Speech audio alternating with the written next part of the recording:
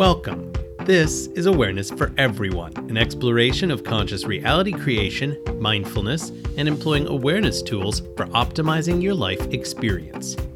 I am MJ Bleehart, writer, blogger, editor, voice artist, and 21st century philosopher. This week's topic: how do mindfulness and awareness go hand in hand? How do they go hand in hand? Well, this is something I have been exploring for more than 10 years. I really started getting into this when I laid out my path-walking philosophy.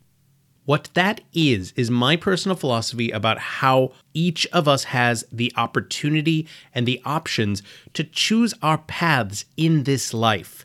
Rather than letting life live us, we make choices and decisions so that we are the ones living our lives. That being said, a part of that involves mindfulness. In fact, the only way to make it truly work is via mindfulness. I am always learning new things along the way. I am a huge avid reader, and while I used to read in fits and spurts rather sporadically, over the last year I started a new routine. Every single morning when I get up, I go and read. I read at least one chapter of fiction and one chapter of nonfiction. That way I have been going through books a lot faster than I used to. I read over 40 books last year via all of this habit that I developed, and I am very fond of this particular habit. Here's the cool thing about this. In my reading, I am constantly reevaluating and changing elements of how I approach veritably everything in my life. One of the things that's been very staid and very steady and unchangeable over the last decade has been my belief in mindfulness and how it can be used for change. What I've neglected, however, is the far bigger, far greater use of mindfulness when it comes to just simply existing and being present and understanding what exactly that means. Mindfulness is conscious awareness of not just what's happening in the world around us. That part's actually very, very easy. Spend any time on social media, tune into any news network, pick up a magazine or a newspaper, and you can be completely aware of what's going on in the world around us. But mindfulness, in the context that it's normally talked about, is not about the external world. It's about our internal selves. It's what's going on within us. It's conscious awareness, which is why mindfulness and awareness go hand in hand, here and now, right at this moment, of our thoughts, feelings, actions, and intentions. That goes a lot deeper than most people realize. There is a lot that goes into this because we are made up of our thoughts, feelings, actions, and intentions. The only person inside your head is you. My voice might be there at the moment, but I'm not. You're alone in there. And that's not necessarily a bad thing. I certainly don't want other people randomly inside my head reading my mind or seeing my thoughts unfiltered, because there are things in there that are not meant for anybody but me. This is why over the years I've written letters to people to clear things out of my head that I would never, ever share. That is data they don't need. I write it for myself when I've written those letters. That's something that I do when it comes to my own awareness and my mindfulness and being conscientious of it and working more with it. One of the big things I constantly explore in the concept of mindfulness is how we can choose these things that exist in our lives for ourselves. And by these things, I mean virtually everything. But this isn't just about tangible versus intangible. It's really all about just the general ability to make choices. All of us are empowered to do incredible things.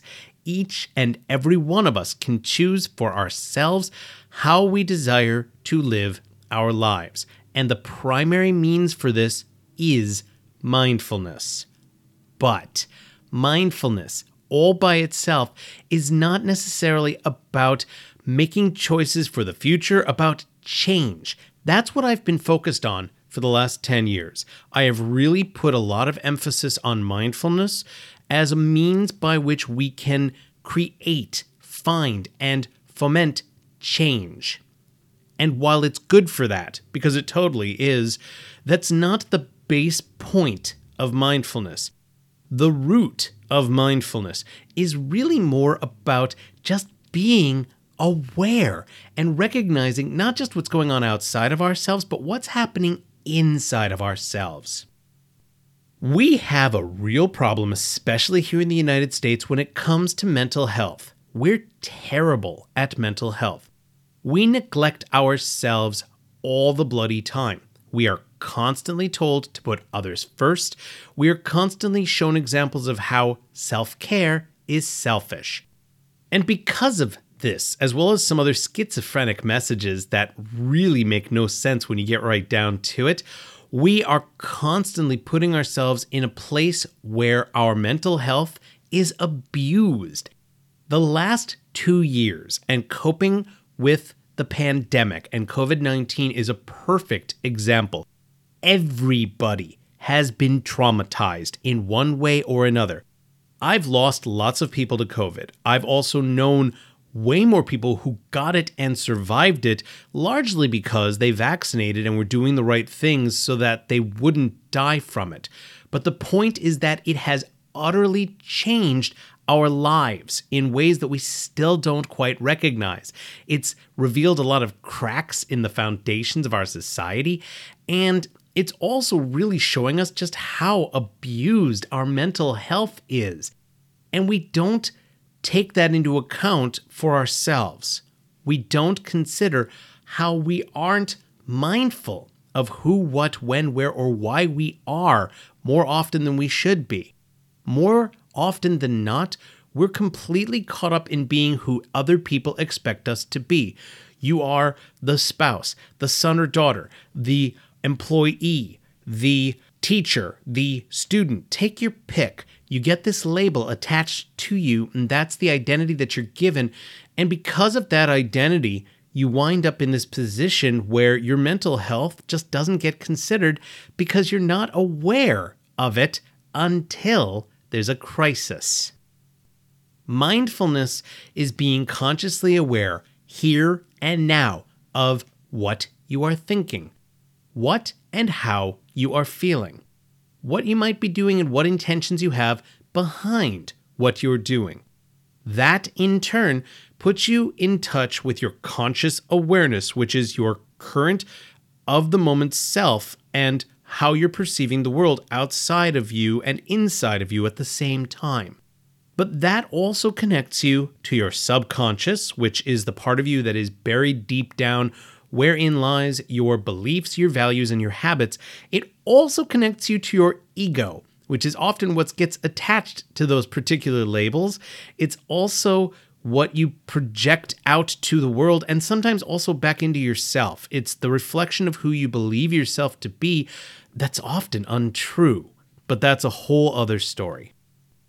Mindfulness is not just a tool we can use to foment change, to make alterations to who, what, where, etc. that we are. Mindfulness all by itself is just being consciously aware. It's practicing, asking ourselves questions about the who, what, why, where, how, and when of ourselves, rather than putting our focus on things we have zero control over, like, say, other people, the economy, the government, that kind of thing. Instead, mindfulness allows us to know who we are, what we're thinking and feeling, and what we're doing with our lives. A lot of people feel that that's crazy and that that's selfish and that it doesn't do us any good. But the truth is, if more people were mindful and aware and practicing mindfulness to be aware, I firmly believe we'd be better at asking questions of our lives and examining our lives to see where the cracks are and to see how we can be empowered. Rather than employ mindfulness to recognize where we are in the present and redirect ourselves towards a given extreme, it's really better to just be mindful. And by a given extreme, I'm talking about things like positivity and negativity, good and bad, big and small, all the extremes on opposite ends of the various scales of our universe that we look at, that's oftentimes what we get focused on are those things. Democrat, Republican, American, Canadian, take your pick. All of these labels and extremes that when all is said and done don't mean a thing, and more importantly than that, most of us exist somewhere in the middle of. Sure, okay, I was born and raised in America, though I could probably make a really good argument that I'm at least part Canadian since my mother was born in Canada and her parents, one of them was Canadian. So does that make me a quarter Canadian? Maybe. Does it matter? No. But it's one of those things that we look at, and we look at these extremes. I'm a person. That's where I fall in the middle of these particular, completely artificial extremes. Mindfulness helps us recognize that we can be here now in the present and not just use that to alter where we are right now, but to really be aware, truly aware of what we are doing, who we are, where we are, and hopefully from that, why we are. We can make all kinds of use of mindfulness so that we can make changes and control change, because change is pretty much the one and only constant in the entire universe. But more than that, mindfulness is how we just generally know ourselves and get to know and be truly aware of where that puts us amongst other people on this planet, in our own lives, and with the people that are there with us.